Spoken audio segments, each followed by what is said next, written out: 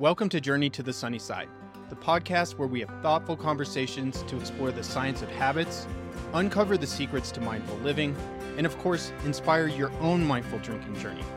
This podcast is brought to you by Sunnyside, the #1 alcohol moderation platform. And if you could benefit from drinking a bit less, head on over to sunnyside.co to get a free 15-day trial.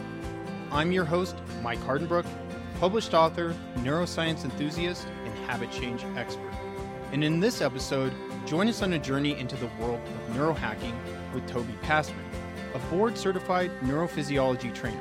And together, we'll discuss neurofeedback, neurostimulation, and the power of neuroplasticity to enhance mental health. We'll also talk about the effects of alcohol on the brain, the benefits of mindfulness, and the transformative potential of psychedelics. Tune in to gain insights into unlocking your brain's true potential and achieving a healthier, more mindful life.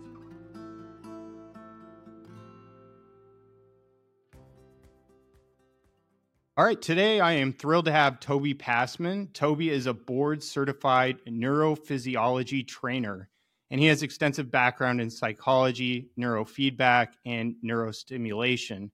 And Toby and I actually met a couple months ago at the Wonderland Conference, which is a conference for psychedelics. And not only was he a participant, but he was a speaker on stage on many panels as well. So I got to hear firsthand some of the knowledge that you have, and I'm excited to have you here to share that. And that was a really cool conference, actually, because it was a mix of anywhere from the medical industry to VCs to pharmaceuticals to underground. So it was a mix of different knowledge all in one place. And the energy actually was really exciting to be around. And speaking of psychedelics, I know that you had a psychedelic experience that was transformational, which I'm looking forward to getting into on this podcast today. But first, let's just turn it over to you about a general question around your area of specialties, which is biohacking and even more specifically neurohacking. Can you just explain to somebody that is listening that maybe has no idea about that, what that actually is? Of course. Yeah, Mike, thank you for having me on. And I agree, the energy at Wonderland, it was my favorite conference I went to the year before. And then, so I was really excited to be there again this year and be speaking. It's honestly one of my favorite conferences. So glad to have met you there. But yeah, man, in terms with neurohacking or biohacking in general, I think that a lot of people don't really start to think about how to take control of their cognitive functioning until things really go south. We all understand, even if we're not working out or exercising, we understand that we should be, that there are significant benefits to moving our body, even if we're not having some disease or having some issue with our shoulder. We could still understand why it would be advantageous to go to the gym and do some chest press and do some shoulder press to strengthen and improve our shoulder, even if there's nothing wrong with it. So why doesn't that same attitude translate over to mental health or cognitive performance? A lot of people, until they've had that traumatic brain injury or they're suffering from really severe anxiety, depression, PTSD, many different other afflictions, that they really start to get into something like doing neurofeedback or neurostimulation. So I think that, times are definitely changing, and people, psychedelics, I think, have a huge role in that people are starting to see these as tools, not just for, medical applications, even though there definitely are those, purely clinical research-backed benefits of utilizing these different psychedelic compounds to treat and improve mental health disorders. But I think people are also starting to see that they can be used for general well-being, for cognitive enhancement, for peak performance. So I really view psychedelics as quite an adjacent field to neuromodulation and what I do as a neurophysiologist. So really harnessing the brain's inherent neuroplasticity, meaning the brain's ability to change and rewire itself, which can be done, through exogenous chemicals such as psychedelic compounds. And it can also be done through neurotechnology. And that's really where I've focused my work.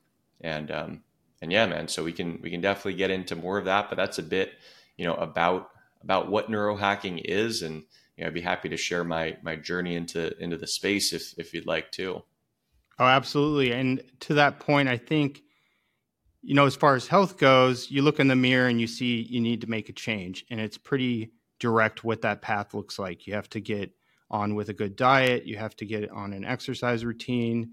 And I think when it comes to the mind, it's not so straightforward, which I think goes hand in hand with the work that you're doing, which is you're trying to teach people how you can improve. Just like you exercise and give focus to your body, you can do that with your mind. So tell me about the path that sort of led you in this direction. Yeah, no, and I think that's a great summary right there. Really from a young age, kind of having both kind of seeing some people within my family struggle with mental health, but then also dealing kind of as I was growing up, dealing with a lot of social anxiety and awkwardness back in middle school, high school. Class, like going to school, was always pretty easy for me. I did really well in school. What was the hardest part was not actually going and taking the test. It was going to the classroom and having to make conversation with someone that was sitting next to me prior to doing the test. That was what brought me the most anxiety. So really trying to get a grasp on my own brain and understanding, why I felt a bit neurodivergent, and trying to understand why I wasn't necessarily picking up some of the social cues that seemed like other kids were, and maybe were learning more quickly. I was an only child, so I always kind of thought that had, nature versus nurture. I thought that kind of the nurture component of just not having as much experience dealing with with other people. It was just me and my mom growing up. So a lot of times I was left to my own imagination, and I always had a very active inner mental life, but really struggled to kind of come across or to communicate with other people and to put forth my own, authentic self. So that was something I really always struggled with, and, looked into different ways of improving that, tried more traditional routes, talk therapy, some psychiatric medications, and, some things made an impact, others didn't really. But what I started to realize is that, okay, so if what I'm experiencing, basically once I had the realization that what I was experiencing was the result of how my brain was functioning on a biological level at that point, rather than it being some deep moral failing or some part of myself, I was not an anxious, socially awkward person at a core level. That's what I was experiencing based on my brain not firing the way I wanted it to. And when I had that realization, I think that was really empowering to then, see what I could actually do about the situation. So that's back in high school when I started reading the Bulletproof blog. So Dave Asprey at the time was still just getting started and was writing about how you could optimize your cognitive performance through different nootropics. And then he also talked about sticking electrodes to your scalp and training your brain, which I thought was really interesting and bizarre, but got me really curious. So in college, I started working at a research lab where we were actually measuring people's brain waves. So a technology called EEG, electroencephalography. And I became really fascinated in understanding and learning about all of the different brain waves, how they function, what roles they have in just shaping our behaviors, our overall cognition, and really our experience of the world, our entire consciousness. And then kind of going out of college, learning that there's different places that, actually work on not just measuring, which is what we were doing in that research lab, measuring people's brainwave activity, but then also actually training, which is where I got into neurofeedback, neurostimulation, and some of these other modalities. So as I was working with people ranging from people dealing with substance abuse and drug addiction to mental health cases, anxiety, depression, PTSD, oftentimes, as I know, comorbid cases where people are utilizing different substances to try to calm their own anxious brain or trying to stimulate themselves because they don't feel anything because they're severely depressed, and they're using drugs to try to do that, to try to kind of self-regulate their nervous system. And then also getting into the realm of peak performance. So working with different executives, some Hollywood actors, some really cool people at this peak performance center outside of Seattle, and just seeing what was possible, just both witnessing other people's transformation and then also seeing for myself when I did an initial brain scan, and I was able to see that specifically an area of my left frontal lobe that's really involved in verbal fluency, I saw that area was really dysregulated. And that made total sense based on what I was experiencing, because I always had word finding difficulties.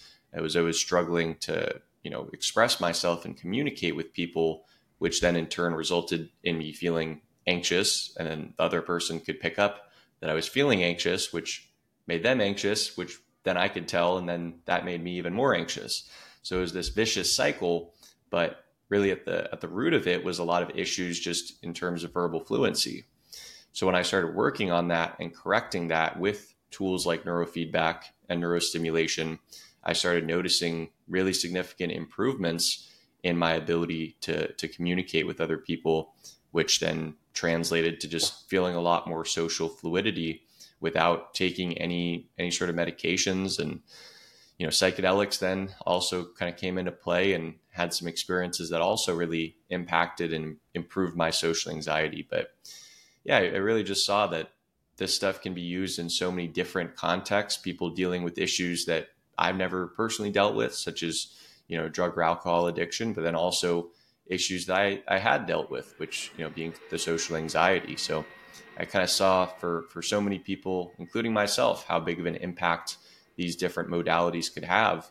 And also just trying to figure out why so many people hadn't heard of them before. I'm guessing our listeners of the show today, maybe some people, depending on your audience, maybe some people have heard about brain mapping, maybe some people have heard about neurofeedback, but in general, the people that I speak to generally don't. Maybe they haven't heard of it, maybe they've heard a little bit, but they haven't really gone mainstream yet. So my mission is really trying to bring these tools that have traditionally been hidden away in research labs and small clinics, and really bringing them to the mainstream wellness or biohacking community. Man, I love that so much. And one of the things that you said was that at your core foundation, I believe is what you said, it's how you were functioning, but it wasn't really who you were, as far as like the social anxiety and all of that. And it sounds like you found a path for yourself to it. In your company is Neuroflex.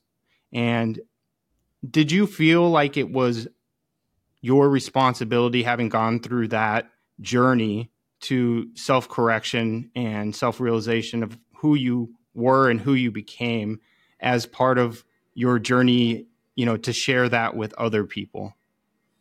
Yeah, for sure. I think there's some amount of, I think a lot of people within the mental health space or with the psychedelic space, it's like people have their own transformations, their own journeys where these tools have really helped them, or maybe helped a family member, and then they've dedicated their lives or dedicated their careers to helping other people.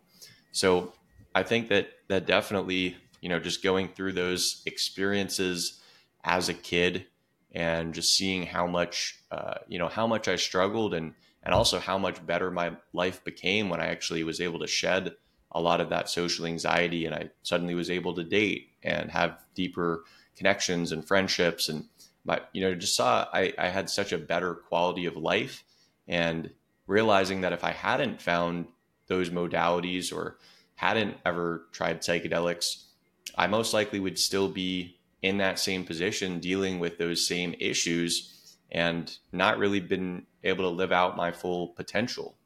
So I think, yeah, that absolutely had to have instilled just a deep sense of mission to try to help other people, and to try to bring these tools to them as well. Because it's something that I wish that I would have known about, that I would have had access to when I was 13, 14. And, I think that's when we're kids, we still have that, the most amount of neuroplasticity as our brains are still wiring. So I think when we can really intervene at an early age, that's when, not to say we can't still improve people. I've worked with people all the way into their 80s, but really, really, if something's going wrong, addressing it as quickly as possible and helping kids, help their brains develop optimally, I think could really just, or will really just revolutionize the way that society functions at large. I think the different issues, mental health issues that have become so prevalent, I think, in the future with tools like neurotherapy, with psychedelics, I think we're going to see that people are going to be able to not have to deal with depression for their entire lives. It's going to be something more akin to an infection where, you need to address it. You have the tools at your disposal to do so, and then you can continue living your best life. Yeah, 100%. I think that, mental health and just addressing these things that are related to the mind and behaviors are becoming less something that you kind of hide behind hidden doors, and people are open to talk about it and are realizing that there are a lot of alternative methods that are coming to light that are functioning even better than some of the previous ones. So tell me a little bit about how you work with people. I want to know, we talk about the names and the labels, right? The mind mapping and neurophysiology. Tell me what that actually looks like, for an everyday kind of person. Absolutely. So basically, when we start off by just understanding that the way our brain functions on a biological level, there's the chemical activity as well as the electrical activity. So most people are a lot more familiar with the different neurochemicals like serotonin or dopamine. There's plenty of other neurotransmitters, but people have definitely heard about those. What people oftentimes less talk about are the different brain waves.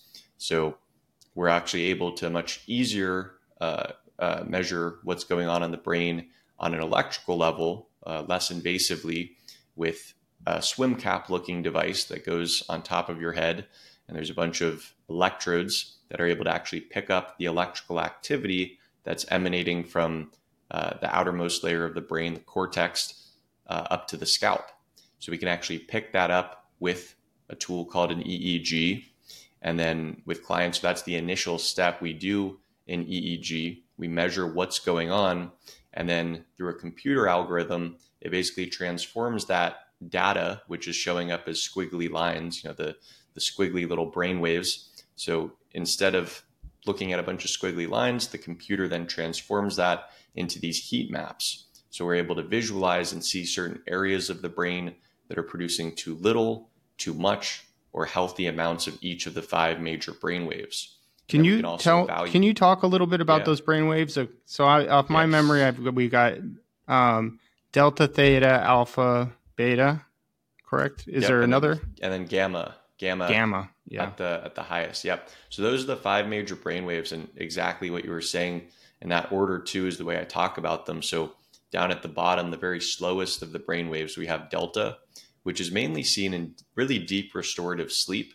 But delta is also one that when I see that in an awake state with someone's eyes open, that often indicates a past head injury, or at least some degree of neural inflammation, whether that's from a head injury, whether that's from substance use, environmental exposure, toxins such as mold, heavy metals. Different things can cause that, or just poor nutrition, lack of exercise.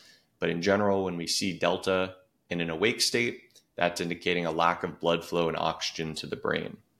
And then also, same kind of deal with theta. Theta is also indicating a lack of metabolic resources. It's kind of a drowsy, very kind of deep meditative state. So it's one that is beneficial when we're really trying to get into that deep state. But let me ask you real quick, because anecdotal to when we were at the event. So is it the 10 years of Zen or 7 years of Zen? 40 years of Zen. 40 years of Zen. Yeah. I sat down and did that. They put the cap on me and I really had no background knowledge to it. And so you sit there. Did you do it while you were there? I didn't do it while I was there, but funny enough. So when I in the intro, when I was talking about the Peak Performance Center outside of Seattle that I worked at, that was 40 years of Zen. Oh, wow. Cool. Yeah. So I went through that. Yeah. So I I didn't know too much about it and sat down, I'm thinking I'm in this crowded place. There's people talking everywhere. I sat down, put the headphones on. It's got waves and a gong. And probably about 5 minutes into it, I started like that gong almost took on a life of its own. It was the most bizarre thing. And it was between awake state and sleep state, and I do yoga nidra, or the non-sleep deep rest. And so I kind of can get myself to that state, but this was like a whole nother level. And what brain waves was I tapping into with that? It sounds like probably theta. So theta yeah. is one. Yeah. So theta is that deep meditative state that oftentimes when we're doing sort of that peak performance training, that is a common protocol to do like an alpha theta state, because that's also where flow resides. So flow states where we're completely immersed in the present moment on the task at hand, that is kind of at the alpha theta border. And there's some amazing work by Dr. Stephen Kotler. Have you ever read the book Rise of Superman? No, I haven't read that one. Oh man, it's an amazing book talking about extreme sports athletes, flow states, psychology, but basically what we know in terms of what's going on when people get into these heightened states of creativity, productivity, and awareness, whether that's through meditation, breath work, some psychedelics, and also, just being in flow with our work or a good book or movie, our brain's kind of at this alpha theta border. But talking then about alpha waves, alpha is kind of an idling rhythm of the brain. So calm, relaxation. When we think about alcohol's effect on the brain, or THC, both of those in the short term are going to slow someone's brain waves down from normally most of us are spending the majority of our waking alert consciousness at beta. Beta is kind of a focused, alert, sort of default state of the brain. But then when we take something like alcohol or THC, that's going to slow our brain waves down into an alpha state. Meditation, light meditation, will also increase alpha waves. And then when we get deeper and deeper into that meditative state, then we enter into theta. And some really advanced meditators could even produce waking delta, which I was talking about previously is kind of a pathological thing.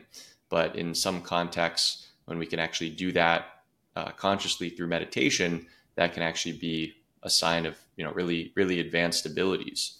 So that's kind of getting to delta, theta, alpha, and then beta being that focused, alert, kind of concentration when we're trying to study or work on a project where we really need to be at our peak state of alertness and focus. Our brain's mostly producing beta. So people having their morning cup of coffee, that's going to start producing the caffeine as a stimulant, is going to increase beta waves in the brain. A pathological thing, though, that oftentimes, like the most common thing that I'll see with people's brain scans, is that they have an overproduction of a specific type of beta waves called high beta. So these are higher frequency beta waves that are associated with excitement, agitation, but also when we record them just at baseline, if someone has a lot of them, that indicates that people are in a state of fight or flight. So anxiety, racing thoughts, worry, insomnia, a lot of different issues that people deal with, we're able to detect that they're producing a lot of these high beta waves just at rest. So that's kind of indicating that someone's nervous system is out of balance, that they're kind of driving the car with the accelerator slammed on.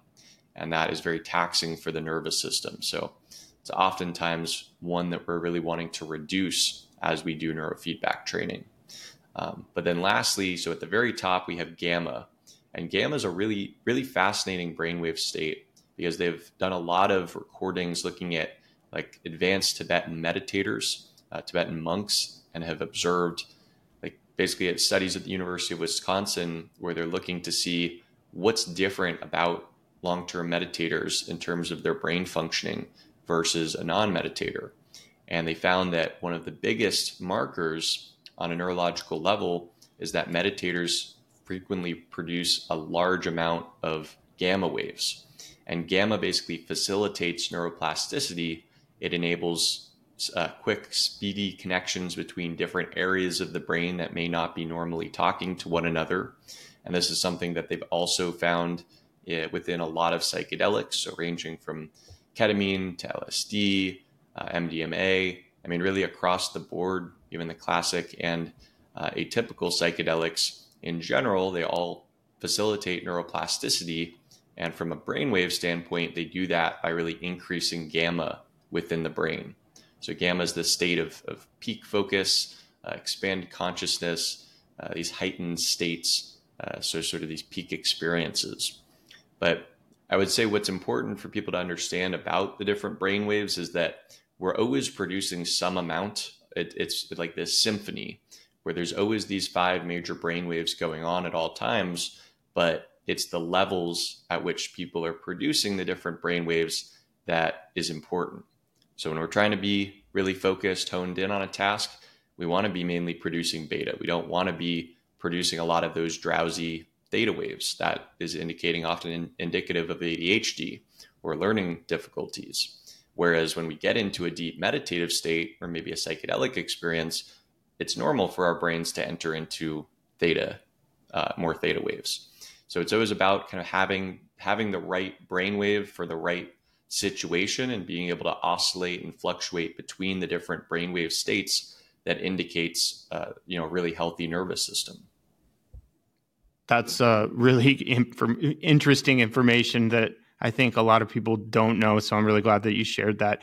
Give me an idea about like somebody that, without disclosing anything, give me an idea about somebody that walked in that really needed some big changes and some of the results that you were able to get. Is there something that you could maybe share in that way? Most definitely. Yeah. So I would say one person that comes to mind, when it comes to kind of peak performance and as well as ADHD, this is a videographer that I worked with who, was a very high functioning individual, but he was around 50 when I worked with him. And for the past decade or so, he had started to notice just some memory issues, a bit of like cognitive decline where he just wasn't as sharp or focused at his job as he once was. He was forgetful. He was losing his keys everywhere in the house. And he noticed that something was off. So with him, when we did an initial brain scan, we kind of saw a deficit of brainwaves across the board. So low delta, low theta, low alpha, beta, and gamma. And when we see that pattern, that really indicates metabolic deficits within the brain. So when the brain's not producing enough energy, it's not getting enough blood flow and oxygen, and the mitochondria aren't pumping out enough ATP for the brain to function optimally, people experience a lot of different issues. So that's something that we know really from recently, like last year, this Harvard psychiatrist, Dr. Christopher Palmer, came out with a book called Brain Energy, and he tied together how different mental health issues such as depression, anxiety, PTSD, he wrapped all of these things, he tied them all together as metabolic issues within the brain. So where the brain's either some areas are not functioning, they're not producing enough energy, other areas might be producing too much energy. But for this person that I worked with, he was definitely in a low energy state. And particularly where the brain waves were most decreased was in that beta frequency. And this was someone that did have, clinical ADHD. So we saw that particularly most notably in the frontal lobes. And the frontal lobes are really important for our executive functioning, for decision-making, organization, inhibiting responses. So a lot of those things that when people struggle with ADHD, they have a lot of issues because it's oftentimes those frontal lobes that are dysregulated. So with him, in addition to we did a neurofeedback protocol where we're helping him increase the production of those faster, kind of a low beta state where it's a focused yet still relaxed state. So not overstimulating, but a really good one for the brain to be in. And then also I had him made some nutritional changes, had him cut out sugar. He was somewhat sensitive to dairy. So, we particularly focused on just kind of weeding that out. So some different things that, when we see a low energy state within the brain, that's signaling that the brain's just not getting enough blood flow and oxygen to perform optimally, which can be the result of neural inflammation. And then also had him do some more, kind of get back onto an exercise plan, and then utilize some other technologies like infrared light therapy, audio-visual entrainment. So these other modalities that work in synergy with everything else. But after about 10 weeks of working together, we did a follow-up brain scan, and we're able to see that compared to before, where we saw within the brain maps, we saw like kind of all blue, which is indicating decreased or low activity. And then with that follow-up scan, we saw a lot less blue, so a lot more white, indicating normal, healthy amounts of activity. Some areas, where there is lighter blue, which is indicating, more mild underactivity, whereas it started off severe. So that's another cool thing, that the brain map not only provides a way to get an initial baseline on people, but it also helps track and measure people's changes as they go through an intervention like neurofeedback. So you can measure and see exactly if the brain is responding and making the changes in the right direction that you're looking for. So, most importantly, he noticed, a great improvement in his ability to stay focused at work, to eliminate distractions. He was not losing his keys nearly as much and just felt a lot more focused. So that was something that really took place, over the course of several weeks, where he started noticing more and more improvements. And that's a common experience where, unlike taking, a medication, say Adderall, where people are instantly going to feel highly motivated, alert, focused, but then there's also this crash. It's good for the kind of short-term cognitive performance, but then you're also getting, it's coming at the cost of long-term, neurological kind of, a rebound effect. So with neurofeedback, it's actually getting to the very root of the issue on a biological level, helping the brain regulate itself in terms of the different brain waves, and is going to slowly, the more you do it, kind of the brain exercising that neuroplasticity, the neurons that fire together, wire together. It's a common expression within neuroscience, where it's the more you train the brain to do something, the better and better it gets at being able to do that. So over the course of those 10 weeks working together, he was able to greatly shift his brain waves into a state that was much more conducive to focus and memory. And he saw really, really incredible benefits. That's awesome. I love to hear that. And, it makes me think in terms of a lot of the people that are listening to this right now are, of course, interested in having a more mindful relationship with alcohol, which includes changing habits. And, you threw out earlier the concept of neuroplasticity. We also probably could talk about neurogenesis, but how relatable are some of the methods that you're using as it relates to habit change? Yeah, absolutely. So, when it comes to habits, I like to think of neuroplasticity with that ski slope analogy, where, the more it's my favorite.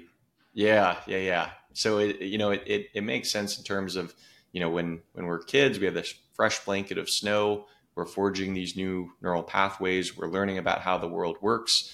It's before we've developed maybe some of the bad habits or good habits. So when we become adults and we become more entrenched in our ways, when we think about people in general, when people start aging, when they get older, definitely you should tell this what the slope analogy is, if people haven't heard that, because I think it paints a great picture. Yes. So basically that fresh blanket of snow, meaning that we have that neuroplasticity. So our brain being able to forge these new neural pathways, forge these new routes down the mountain. Then we start going down those paths. We start thinking the same thoughts, doing the same behaviors. Those paths become deeper and deeper ruts. Now, what neuroplasticity provides, or neurogenesis, where we're able to actually grow new brain cells, new connections, is that fresh blanket of snow. So now we can suddenly see, with a psychedelic experience or with doing neurofeedback, we can start being able to recondition our brain to perform differently and cause, we can choose to start thinking different thoughts, taking different behaviors, and really changing our habits. And that's really how, behavior change can take place. So that's really when people fall into issues, both mental health issues, oftentimes depression, is that looping. People are thinking the same negative thoughts about themselves over and over and over, or things like drinking, where people are utilizing alcohol to calm and quiet their nervous system down. But then over time, they're building a dependence. They're getting, more and more dependent on it and addicted. And then, people are going to just pick up a drink and not even think about it. So really, it's a matter of when you harness the brain's neuroplasticity, when you have that fresh blanket of snow, then instead of going down all of those previously ingrained ruts, you can now forge these new pathways.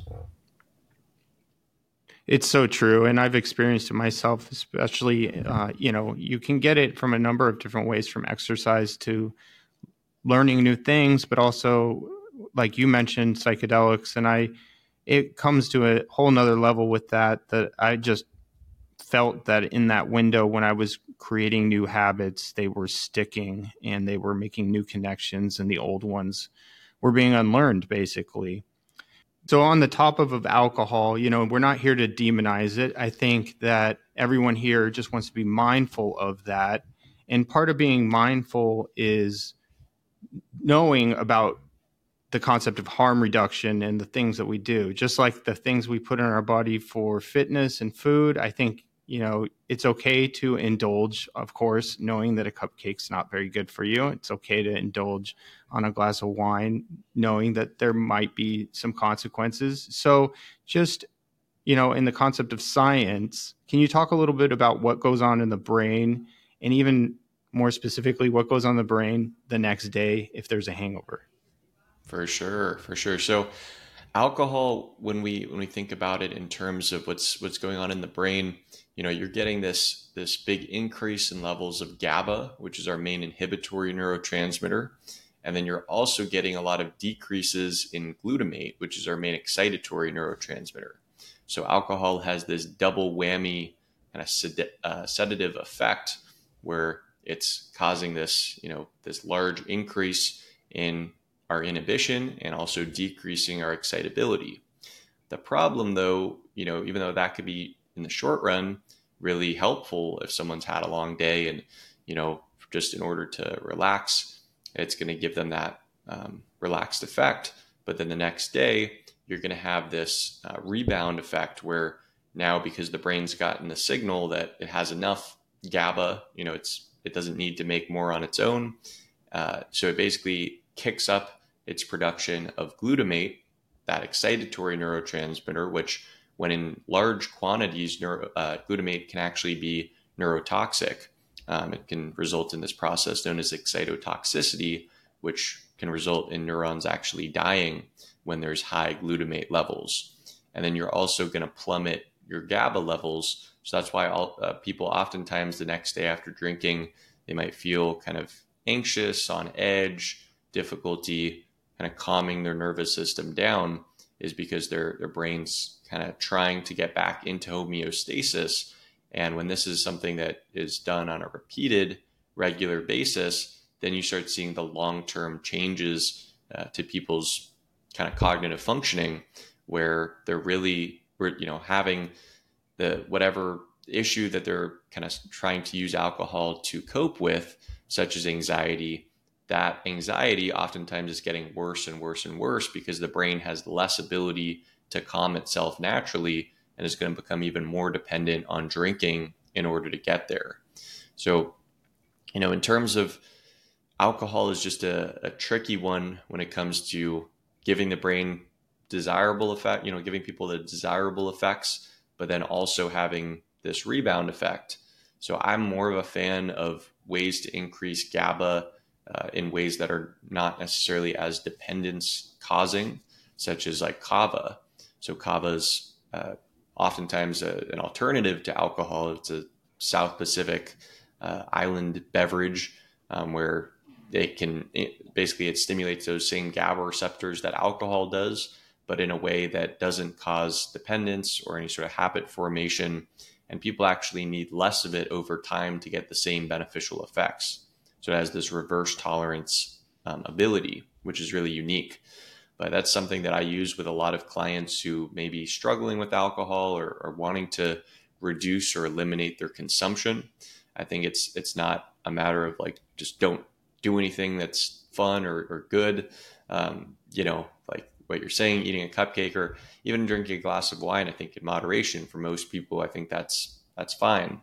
But when it does start to become a habit where people do start to notice problems going into the next day or with their work performance or just within their personal life, then I think shifting to something that is going to be able to give you some of those same relaxing effects that people are looking for with alcohol, but doing it in a way that is also going to be neuroprotective and beneficial for their long-term brain health.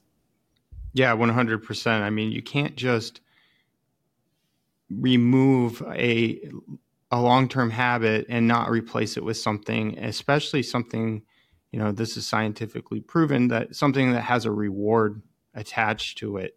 And, the tricky thing about alcohol is that it has those physical things that you're talking about, and that, but from a habit standpoint, it's extremely efficient because most people get a reward from a habit based on the likelihood of outcome. And so if you're going to have a drink, generally you want to feel good or have pleasure, or maybe you want to remove some sort of pain, whether it be a long day or depression or whatever. The likelihood that drink will make you feel better is almost 100%, for the short term. And it'll remove the anxiety for the short term, but the long term, like you said, like physically and mentally, it will have other kind of consequences, but the brain doesn't really think about it in that way. It's more on the short term when making those split decisions.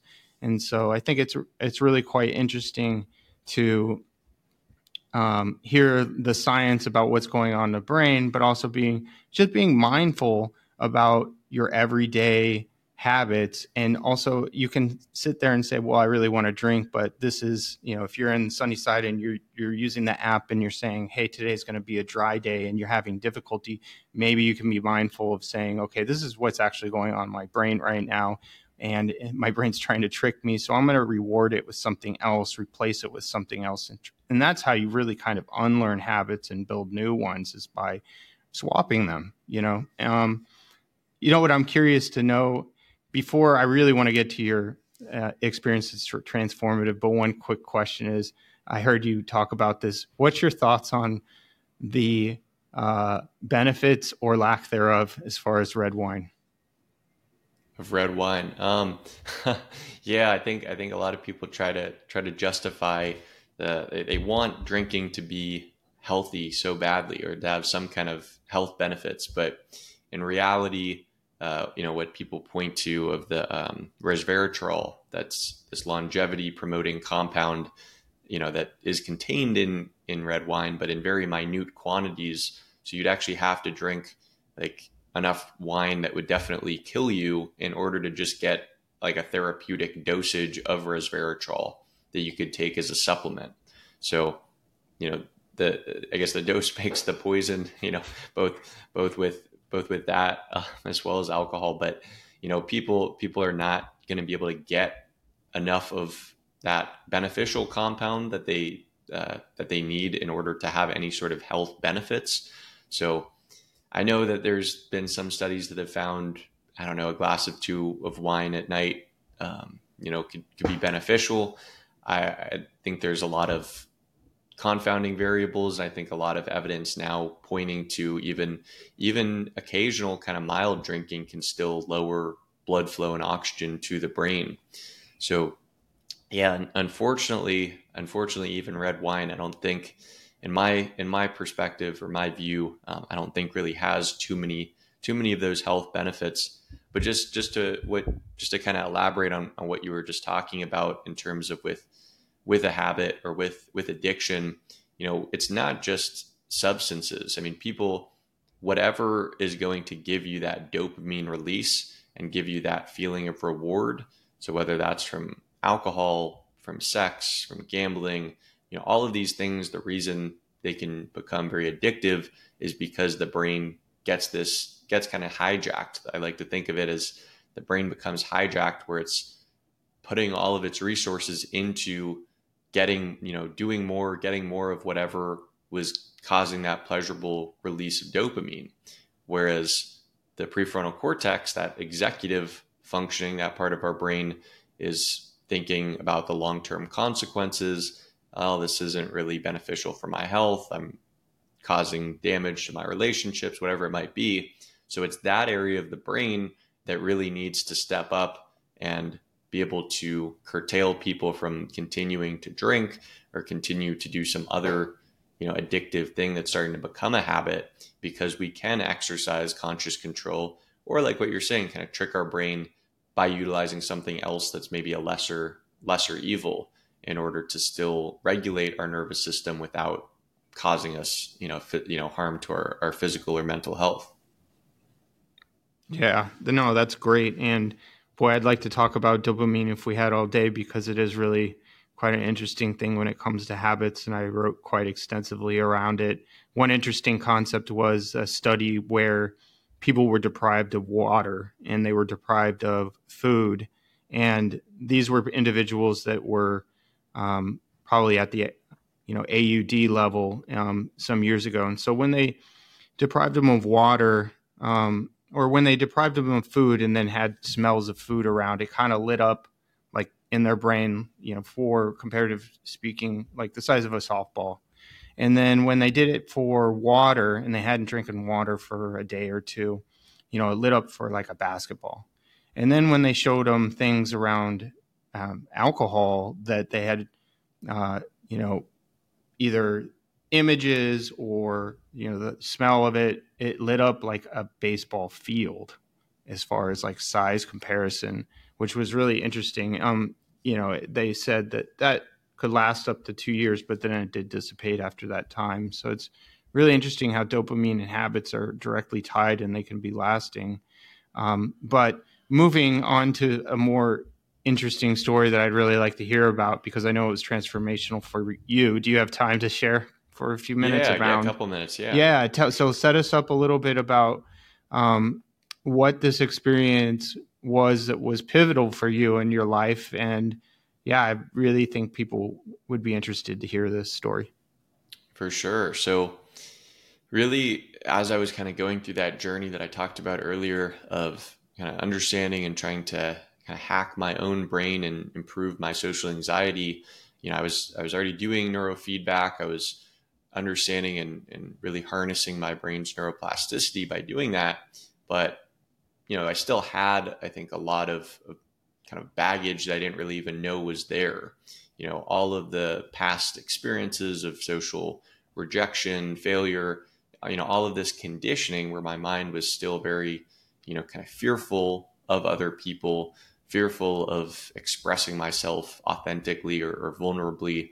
And really what helped me get to the root of that was an MDMA experience. So this was when I first came to Florida when I was 21, and I'd never done any psychedelics prior to that.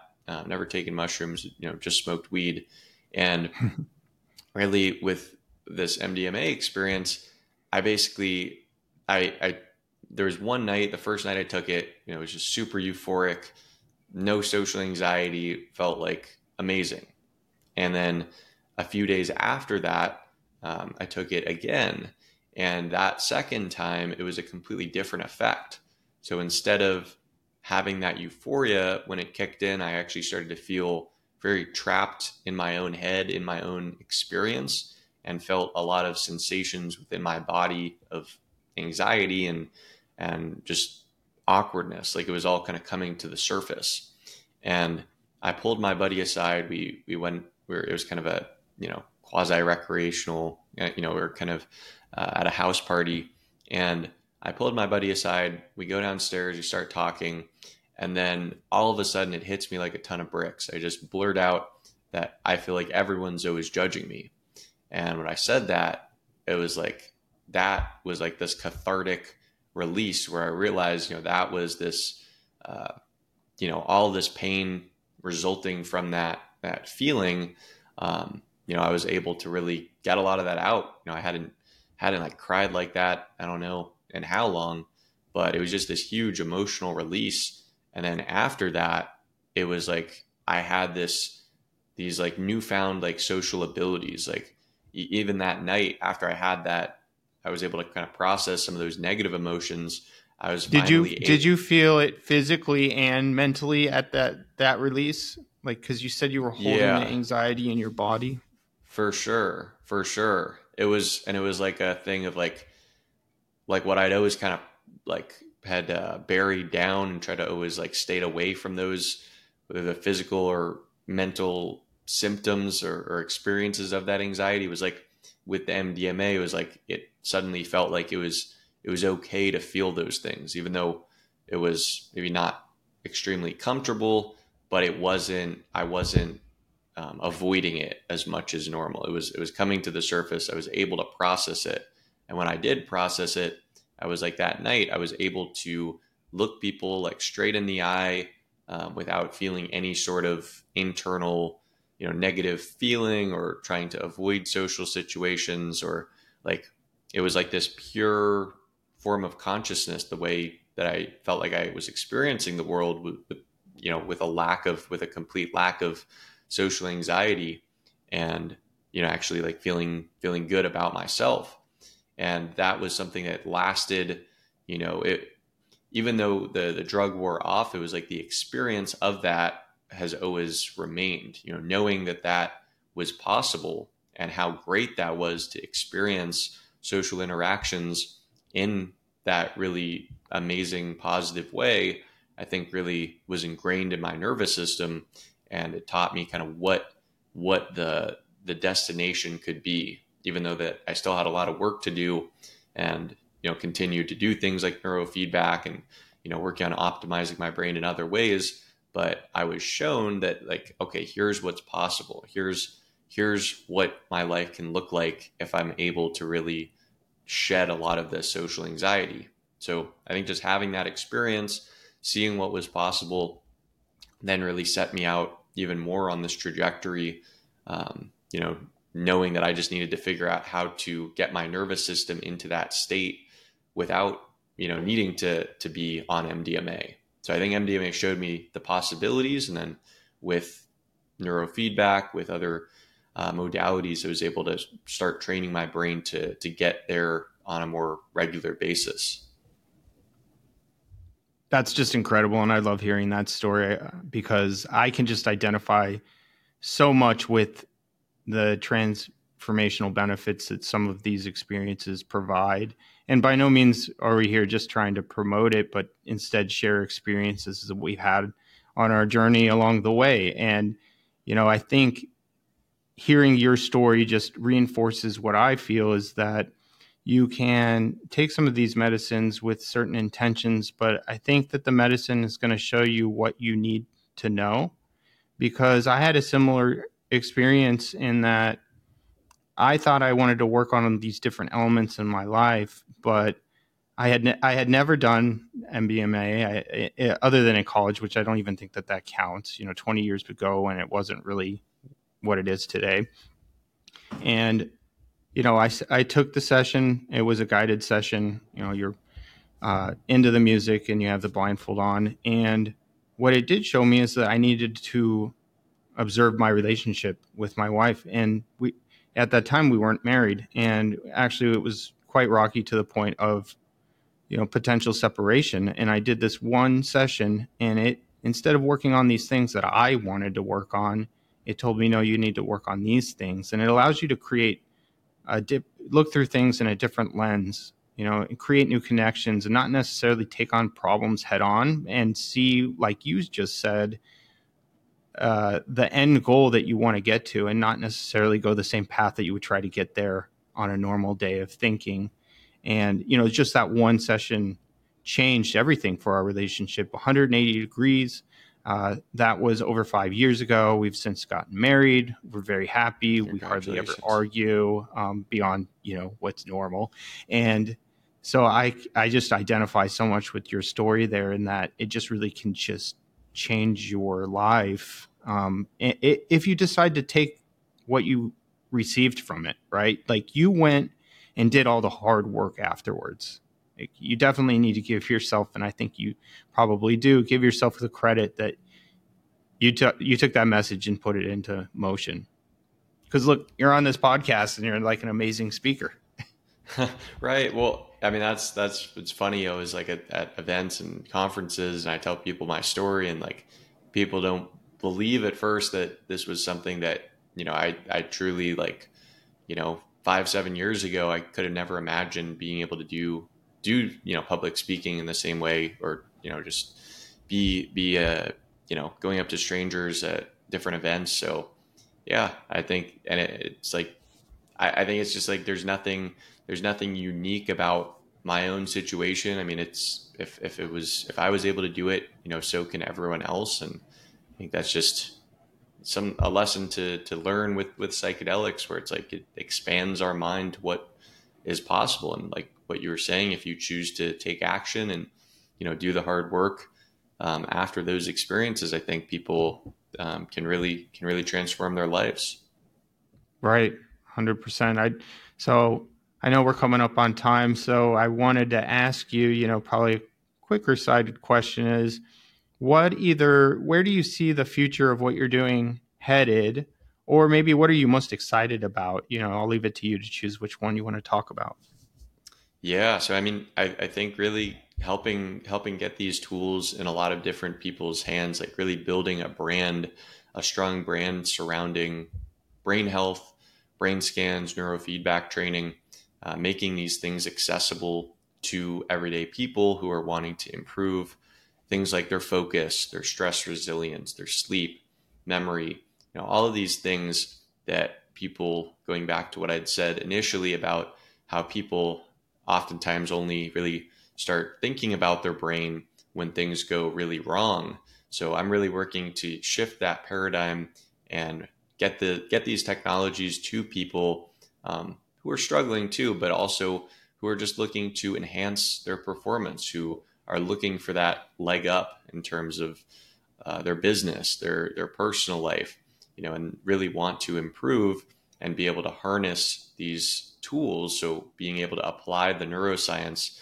So that's what I really see my role as, is being able to be sort of the middle ground between the neuroscience, research in neuroscience or psychology, and being able to actually apply that, to real people to benefit their lives. So I'm really excited to just continue building this thing out. And now with a course that I just filmed, and really building up this virtual program, I'm going to be able to, instead of just being confined to seeing people within South Florida, I can now really get these tools out to people nationwide or even worldwide. So just talking to different practitioners, some of which, out of the country, places that there is no neurofeedback yet. So I'm really excited just to see how far I can really take this, because I know for a fact that a lot of people who don't know that these technologies even exist, I know that they can really benefit, but how are they going to be able to get the benefits if they don't even know what these things are, or what it can do for them? So that's really why I'm going on these podcasts, why I'm working on building this brand, is just to spread awareness about what these things are and how they can help transform people's lives. Yeah, that's just incredible. And I think your work is meaningful. I think one of the reasons I really like you is that I know that it comes from a good place of just helping and healing people.